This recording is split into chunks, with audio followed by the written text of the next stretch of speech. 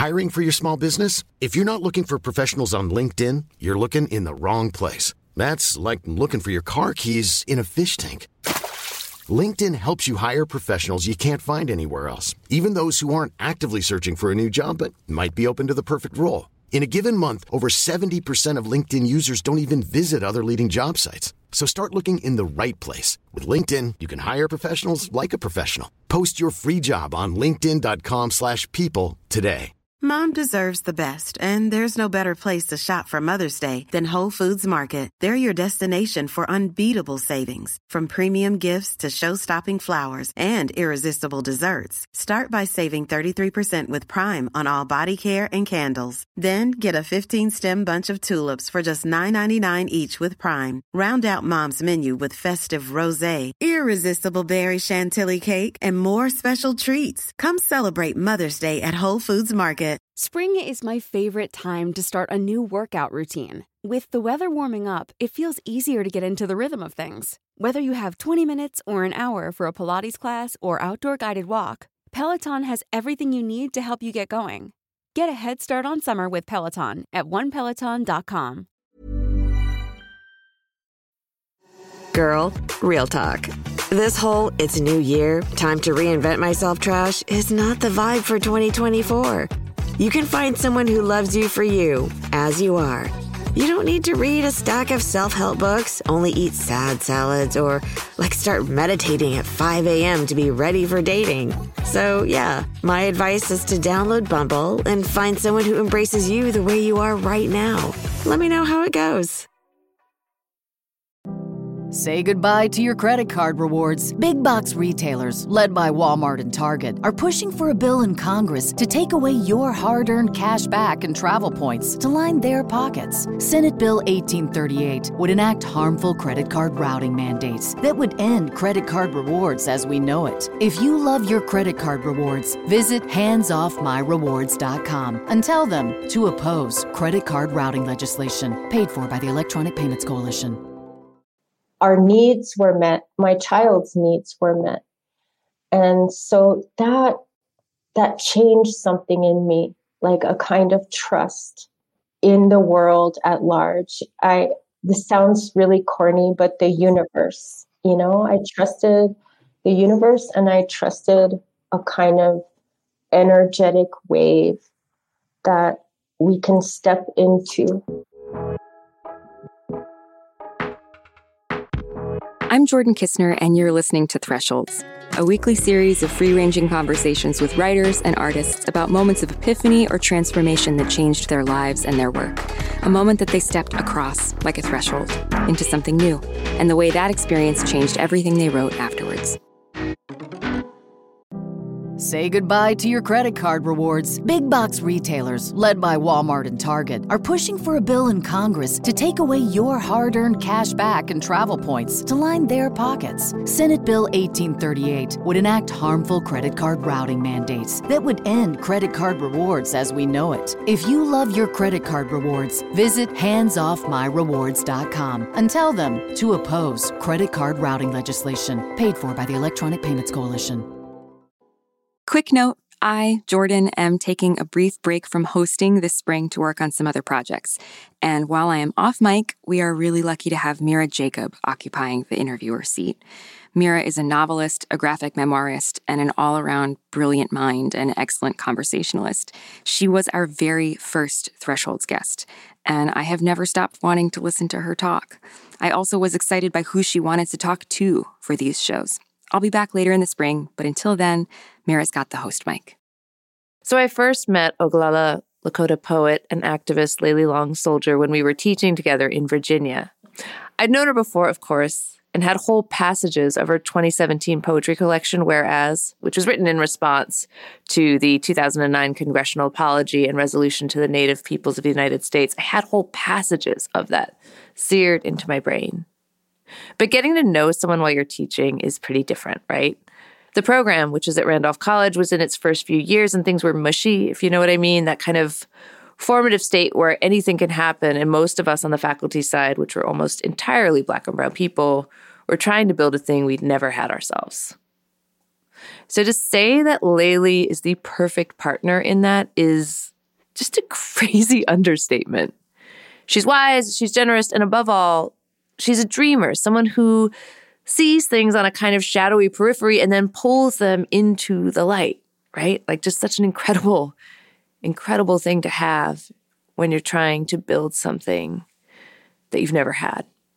She also operates on Layli time, which you're going to hear in this interview, with a slowness and a thoughtfulness that demands the same of her listeners. It wasn't planned. It was unexpected. And at the time, I wasn't really interested in having children. I actually wasn't interested in being a mom ever. I was in my early 30s. And so that happened. And I wasn't expecting it. And I think there was also another, I should be careful saying I felt whole because part of also my reticence in becoming a mother was my own imperfections. I tend to be a perfectionist, and I was afraid of the mistakes that I might make as a parent. I was afraid of heartbreak because I know that when you love another human being, you're in for a ride, you know? Yep. It's hard. Loving anyone is you're in for a lot of work and the heart, breaking and tearing here and there. And I wasn't sure that I really wanted to do that with a child. And I didn't want a child to have bad experiences with me and then grow up and resent me, all those things. So to me, it felt like a lot of drama that I preferred to do without. I mean, it's also really funny because, what is a bigger change to your life than having a body in your body suddenly? Mm-hmm. I loved it. I loved that it was drama for you. I mean, it's pretty dramatic. It is. Yeah. I mean, on that note, I've heard women talk about how much they love pregnancy and I did not enjoy any of it. I felt it was, this is terrible to say, but I felt like it was invasive. I felt like I describe it as being in a car in the driver's seat, but someone else is driving. Like in the movies, the women just have a big tummy, but they just look fabulous and so on. That was not my experience. I exploded. My whole body got big. My boobs, my arms, my legs, everything was like, I was like, what is going on? So the whole process was not enjoyable to me. I'm with you in that club. Just so you know, I'm 100% in I did not enjoy pregnancy. I was not a beautiful pregnant person. I wanted to murder most of the people around me, which seemed very antithetical to being pregnant. Yes, but something did happen. A change inside of myself did happen. And it came in a very practical way in the beginning. So what happened was, at the time, I was a new student. I was going to the Institute of American Indian Arts, and I had just started in the writing program. And this was after a long journey to find the courage to go back to school. So that too, to have a baby was an interruption of something that I had just begun and was very important to me. That changed things. But the practical part of it is I didn't have any money, any resources.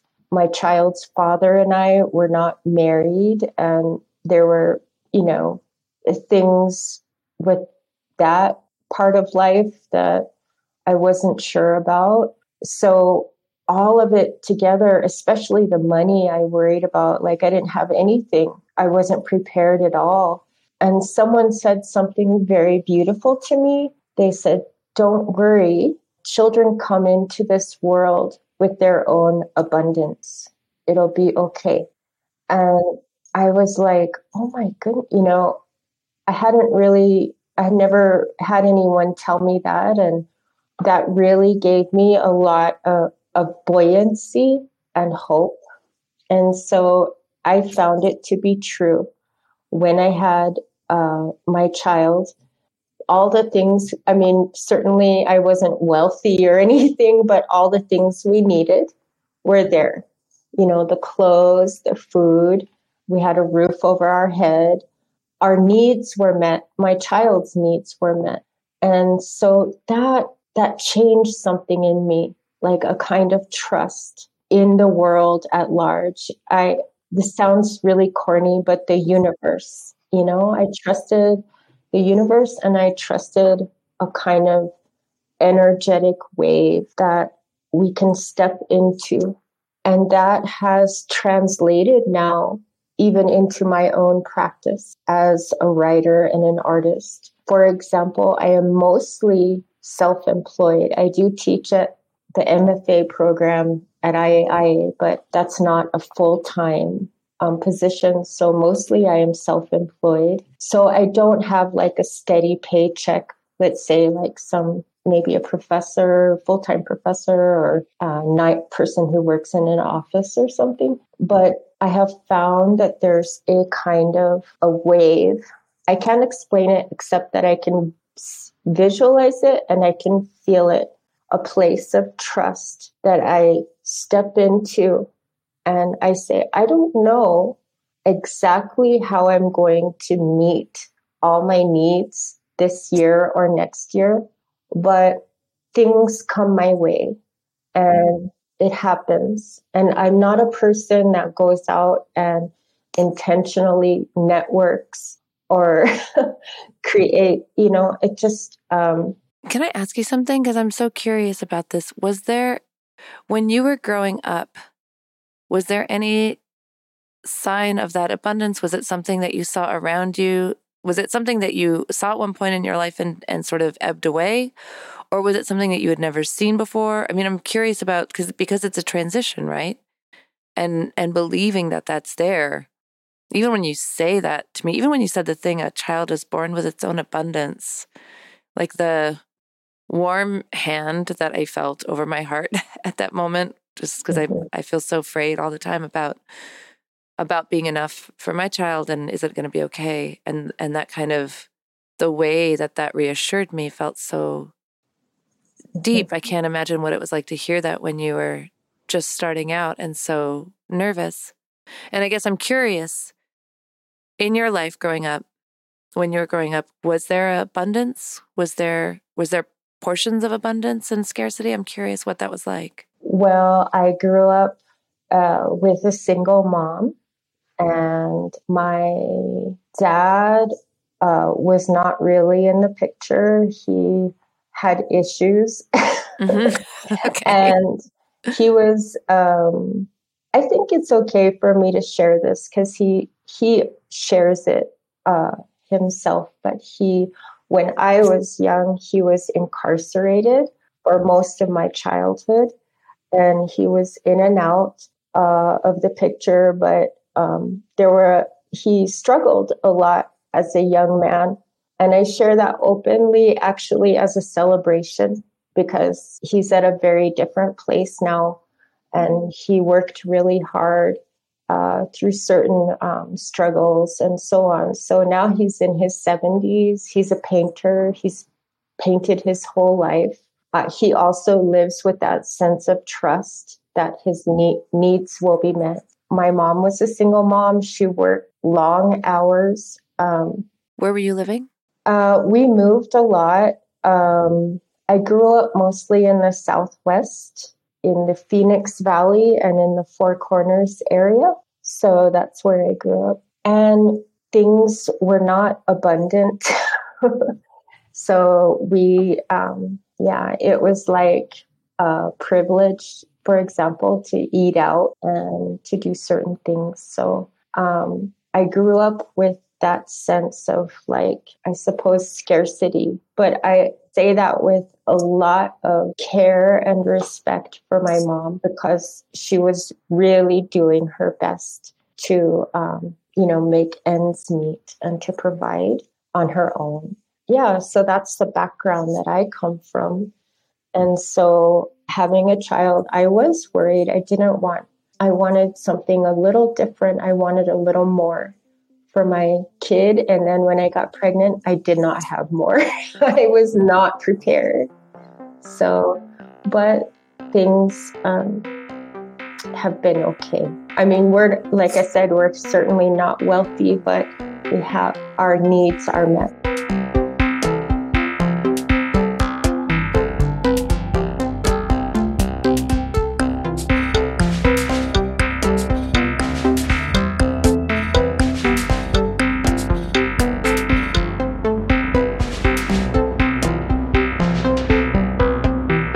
One of the things I've always appreciated when I talk to you is you had a full life before you came into writing, and your success in writing.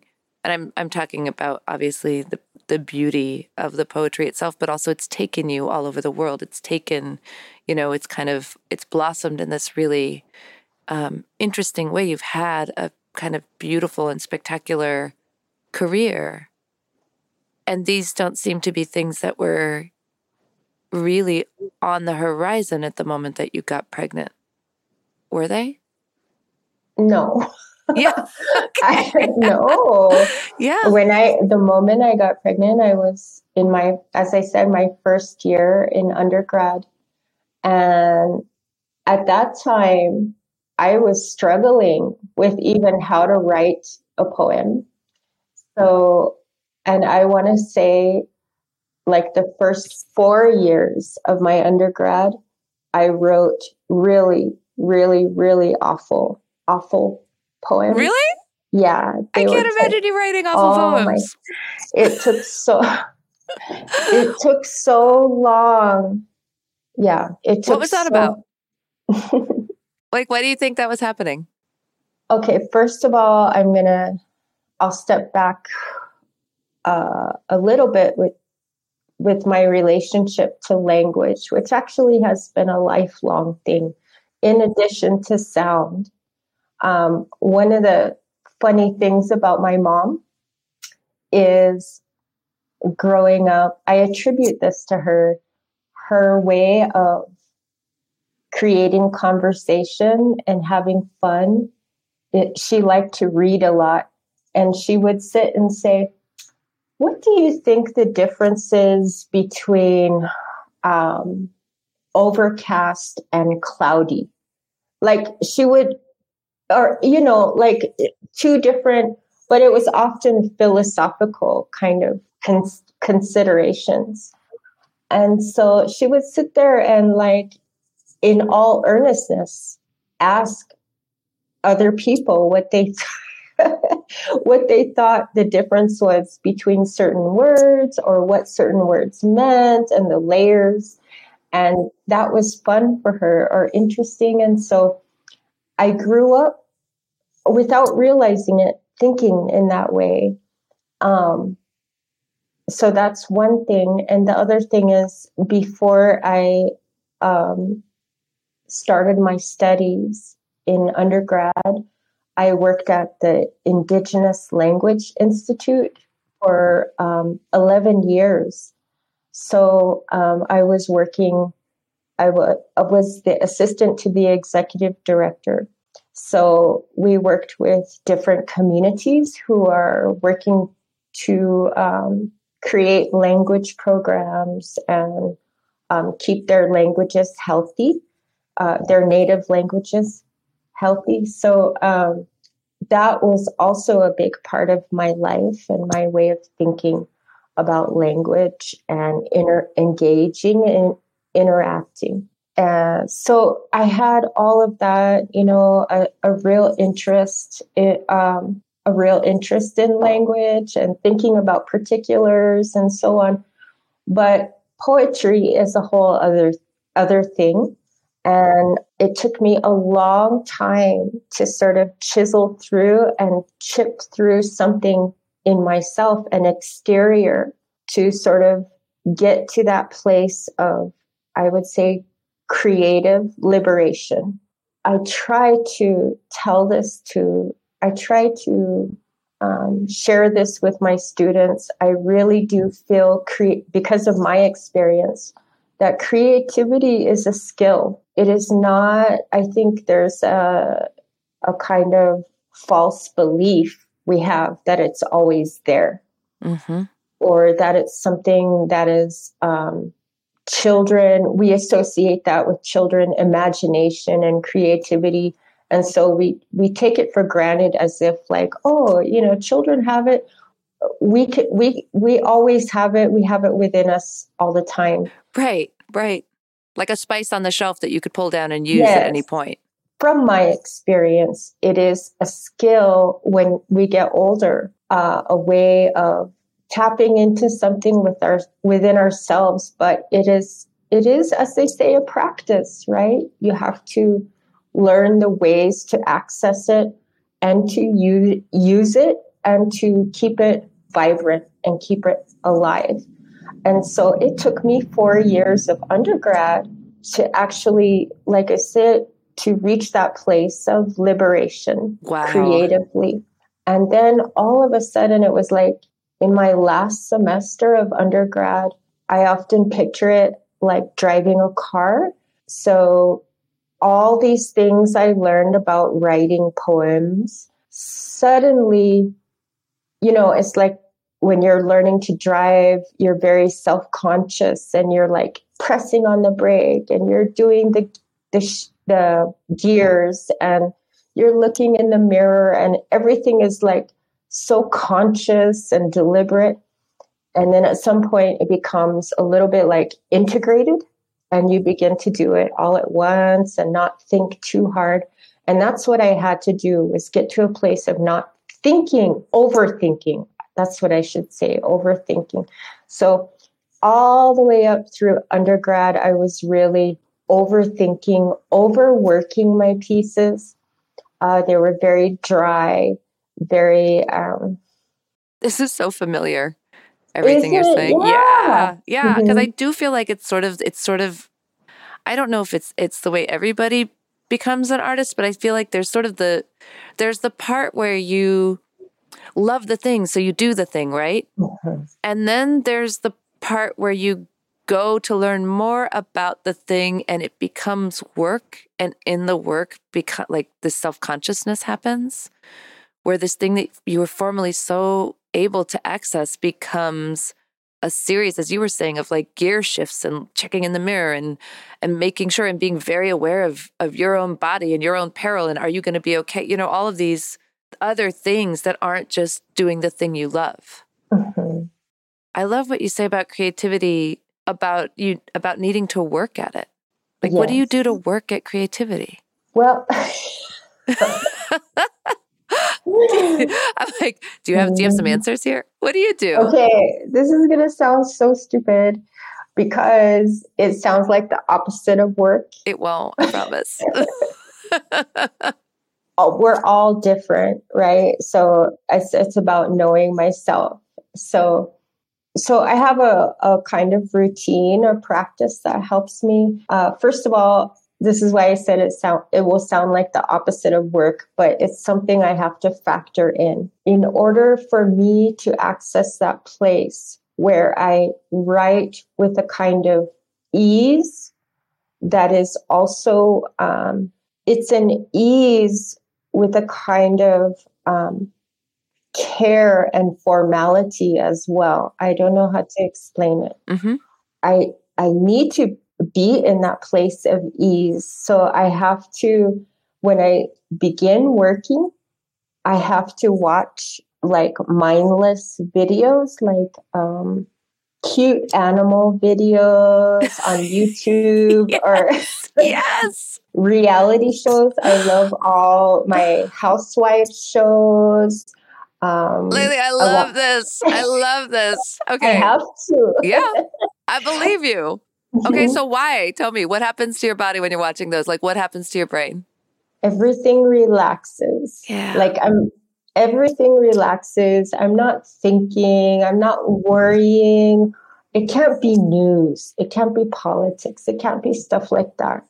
It has to be like something really mindless and like I'm just feeling and in a place of ease and enjoyment, you know? And then I do that for like an hour. I work late at night usually. So usually around like 9 o'clock, I start, I dive into the videos, the relaxing videos. I put on coffee or tea. And then usually after an hour or so, hour and a half, I'm ready to, I call up a document on my laptop and I start tinkering. And it's just tinkering. It's just like approaching it lightly. And then it begins. And then I begin moving in a bit deeper. And the night starts getting, the house is quiet. The night comes and I can work like that for hours. And like it's, 3, 4, 5 hours pass just really quickly. But that is part of my process. I have to completely relax. And so I love this, honestly, because I feel like a lot of us do some version of this, but just berate ourselves the whole time. It's like, you're not doing the work. You're not doing the work, right? You're watching another llama video. For some reason, I really like llama video. Anyway, right? You sort of hate yourself in that moment. But what you're actually saying, which is so honestly liberating, is that's what it takes for you to get into your creative practice. Yes. Yeah, totally. I have to like be empty of all of the daily concerns and societal concerns, even to a certain degree, and be free of all of that. And then there's like a deeper Layli that is allowed to come.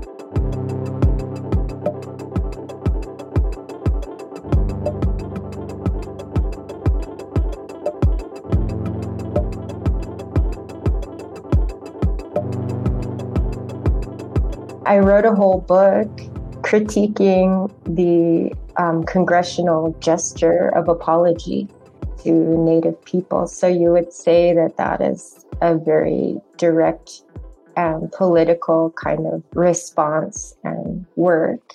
But it came from pure emotion, like just being just tired and fed up with the status quo. And most of those pieces that are responding to that governmental document and some of the issue, I also have other historical pieces. A lot of those things still come from that very emotional place of the daily life and what it is to be who I am and to have a child and so forth, living in the here and now.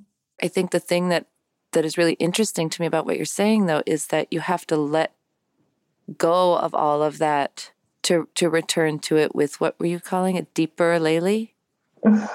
Yeah? Yes. Kind of? Yeah. I guess. Yeah. No, it's just super interesting because it's sort of, it's almost, the way you describe it almost mimics the way that you talk about accepting that a child can have abundance, right? Mm-hmm. Like riding this sort of deeper wave, this feeling. Trusting it. It's, I think, I don't always know what's going to come out. So almost all artists, say that. They don't know exactly what's going to happen when they first begin a piece, whether it's visual or, a written work. It is a trust. And I think that's also what has been pivotal for me, that creative process. It translates to so many other areas of life.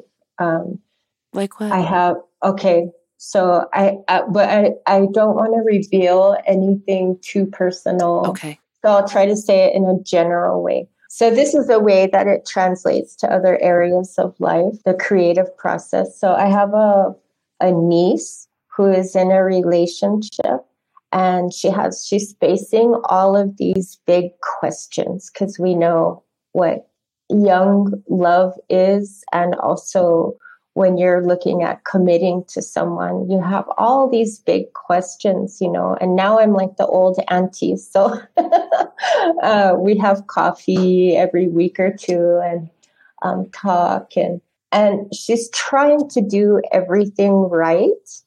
And sometimes,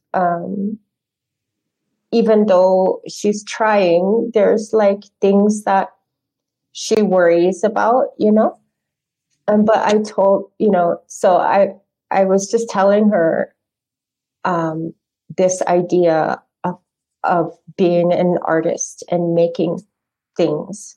And I told her, when Auntie makes something, like whether I'm working visually or whether I'm writing a poem, I accept from the onset, it's not going to be perfect. It is not.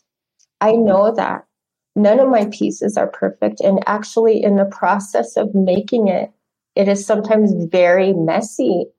And there's a kind of uncertainty I have to be okay with, because that uncertainty also lends itself to surprise,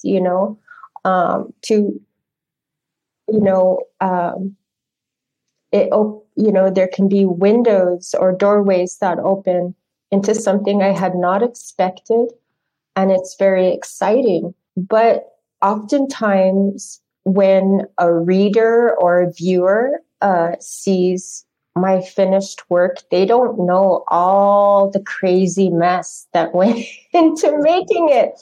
I worked on a visual piece last year, and for like a week, going to the deadline, the week or week and a half before the deadline, I was in my pajamas all day. I was like, my aunt came over to help me work on it, and my child, and I had like bad breath, and I had not showered, and I was embarrassed. And I told Auntie, I'm so sorry, I'm disgusting right now. But we were all sitting there trying to finish this piece I was working on, and we got it done. And in the end, we're all so happy with how it turned out. We are. But I'm like, oh my God, if anybody saw me in the process, they would be horrified. They're like, you're a gross beast, don't come around us again. So I use that as maybe comfort to my niece, like understanding that anything in life, like view it as a work of art. This relationship you're creating, the process is not going to be all perfect, lining everything up and making sure all the family is happy and making sure this and that. There's going to be some messy stuff, but you're going to give it 100% and just trust. Again, riding that wave of trust is going to be okay, because you're doing it with your very best intentions. And you're doing it with all of who you are. So, and you certainly don't mean any harm to anyone, So that's what I mean by these things translating, like the artistic practice, that idea of trust translating into other areas of life. Yeah. I'm so curious, because you had this person sort of say this miraculous thing to you about a child comes with its own abundance, and then you have the child itself. And when do you, at what point did you feel like you understood that sentiment? Because it sounds like you live by it now, which is incredible. And it's such a gift to pass on to a niece. And, it's such a gift also, even as you're talking about working with an auntie. And is it your child that also came over to help you do this? Like working together. Yeah, we were all three. Incredible. Right? Busting our buns to get it done. Yeah. What an incredible thing to also have that community and sort of bring that abundance to a project, right? All of yourselves. But is there a point, a time where you where you can remember that thing that was said to you sort of, it made sense suddenly? Oh, immediately. I mean, if I go back to that moment in time, for example, when they had the, what is it called? The party for a new baby. What is that called? Oh, now you said it and I'm like, I don't know, a birth party, but it's not. It's, I'm a writer. yeah, I so know am words. I. I'm a writer that's also had a child. I don't know what it's called. The ritual, the baby ritual. Yes, the baby thing. Baby shower, baby shower. Baby shower. Yes. Yes, thank God. I mean, that's a great example. Like, even just that, immediately, like, we had my friend gave a baby shower, and there were friends there that I didn't even expect to be there. And they came with so much love, and they brought so many things that I needed. Above and beyond what I needed. And certainly for months and months, we didn't have to, we didn't have to want for anything, baby had everything. And that was just pure love and generosity, from the world around us. And I was so humbled, like I said, because I even had friends that they were friends, but I didn't know that they loved and cared for me in that way. So that was so sweet. And I think maybe that's it, the gist of it, that in very practical ways, I was shown evidence of this kind of abundance. But yeah. Do you have moments now? Because I'm thinking also one of the things that's sort of occurring to me as you're talking about this, I think what I learned as an immigrant to this country when I was growing up is if there's going to be anything for you, you have to be very, very, very good, and maybe you'll get a scrap. That was just what I learned as an immigrant. And then when I moved into my work life, and specifically as a writer, especially, in the earlier part of my career, there was this idea of if you're a writer and a person of color, that meant that you were the one that was allowed into the room. But inherent in that were the many of you that did not get into the room. So there was always a scarcity model, right? So much of the work that I've done since that time, and also the work that I did with you at Randolph, and the work that I am really devoted to, is this idea of undoing that idea of the scarcity, right? And I'm so curious because every once in a while it comes up from the grave to just bite me in the ass. Like every once in a while I'll be going around my life and I'll be like, I got this one. It's not scarcity. Move through the world with abundance, give more, this kind of, most of the time I'm okay. And then suddenly it will come out of the grave and grab me by the ankle. Do you ever have those moments anymore where the scarcity gets to you? I wouldn't call it scarcity, but I did relate to what you said. I mean, certainly I do understand this idea of the scarcity or being the only one in the room and so on. So that's something that I have definitely experienced. But I also work in also spaces where I'm surrounded by incredibly creative, intelligent Lakota people and Native people. And so I don't always feel so isolated or I do feel surrounded by and accountable to my community.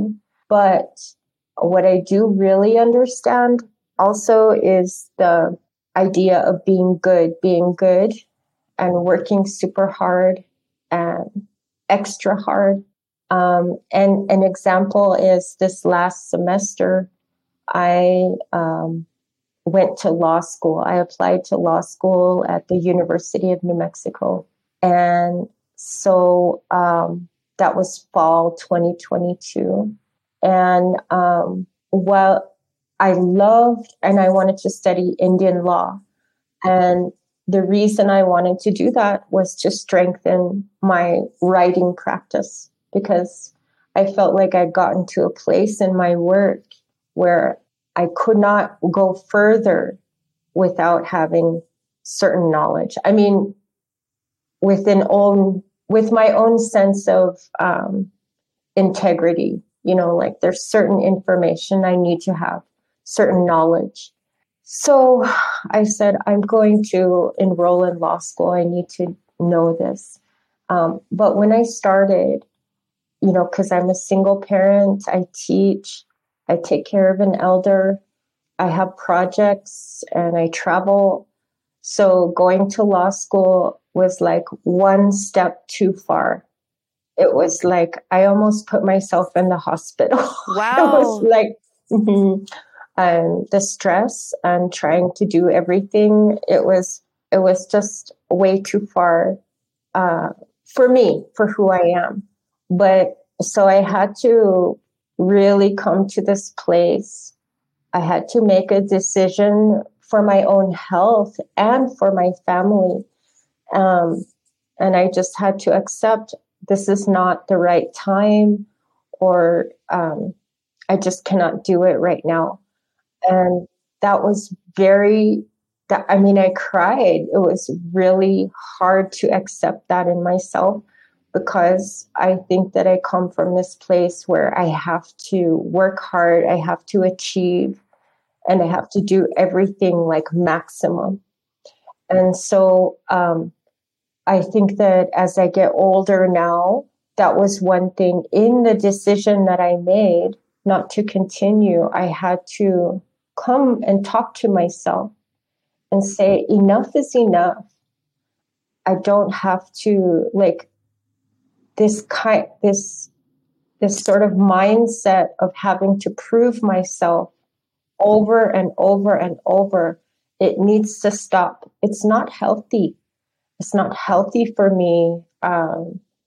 It's not healthy for my family. Like, I want my kid to feel like I'm there, like I get one chance at this, at this thing of parenting, and I had to step back also and appreciate what I'm already doing and what I have done, and the practice and the work that I do now. So that, in that regard, I kind of relate to what you're saying, this being good and working hard. But I think I'm not willing to do that anymore to the degree of almost self-punishment. I cannot stand it anymore. I can feel it when I start to do that to myself. Yes. So it's untraining myself. Absolutely. I will not. So yeah, I'm learning. I'm learning as I go. I mean, there's so many things that are connecting in my brain here because, even when we were first talking and you were talking about with your mother, and you wanted to say with care that you were feeling scarcity, but you wanted to say that with great care because your mother was really trying, right? And what I wanted to, immediately I thought, yeah, because we're somehow taught that all we have to do is try and strive and try really, really hard. And if we still are feeling the discomfort of this world or of being in America, not having choices, then it's something that we haven't done right? It's somebody's fault. And even now when you're talking about this kind of wanting to do this thing, and I hear how important it was for you, but it also sounds like there was a certain moment in which, how do I say this? I think sometimes we strive as protection. Do you know what I mean? It's like a protection spell against all the bad things that can come. So it's like if you keep accelerating, you're going to be okay. We're too busy. We're diverted. We're over here we're busy. We're occupied. So all the bad things stay over here and leave us alone. So yeah. Yeah. I mean, well, how does it feel? How does it feel now? It's a few months away, right? From deciding not to do that, from stepping away. Yes. How do you feel about it now? I feel good. I feel okay with it. I have and I think maybe part of it too is the stage I'm in life as well. Maybe if I had tried this when I was much younger and I didn't have the responsibilities that I have now, maybe I could have done it, but I feel okay. I feel good about it. And I actually have another friend. She's also a Lakota artist. She's a visual artist. And she accepted a teaching position at a university that was one state away from where she presently resides. And she too lives in an intergenerational home. So she has her parents and her children and her husband all in the same place, and a vibrant art practice, a studio and studio assistants. And this opportunity came to teach at this university, and she accepted it. And just the other day, she posted to everyone that she's not going to continue after one semester because she was commuting weekly back and forth trying to make it all work.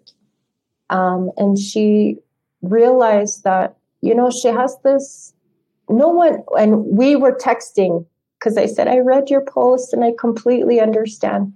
And it's like we understand that nobody else is going to make the work that we do. And it's a nice thing to get to that place of honoring that and to make that work, like her visual work. It takes months to make some of those pieces, like months. And same on my part, to write some of the things that I've been working on.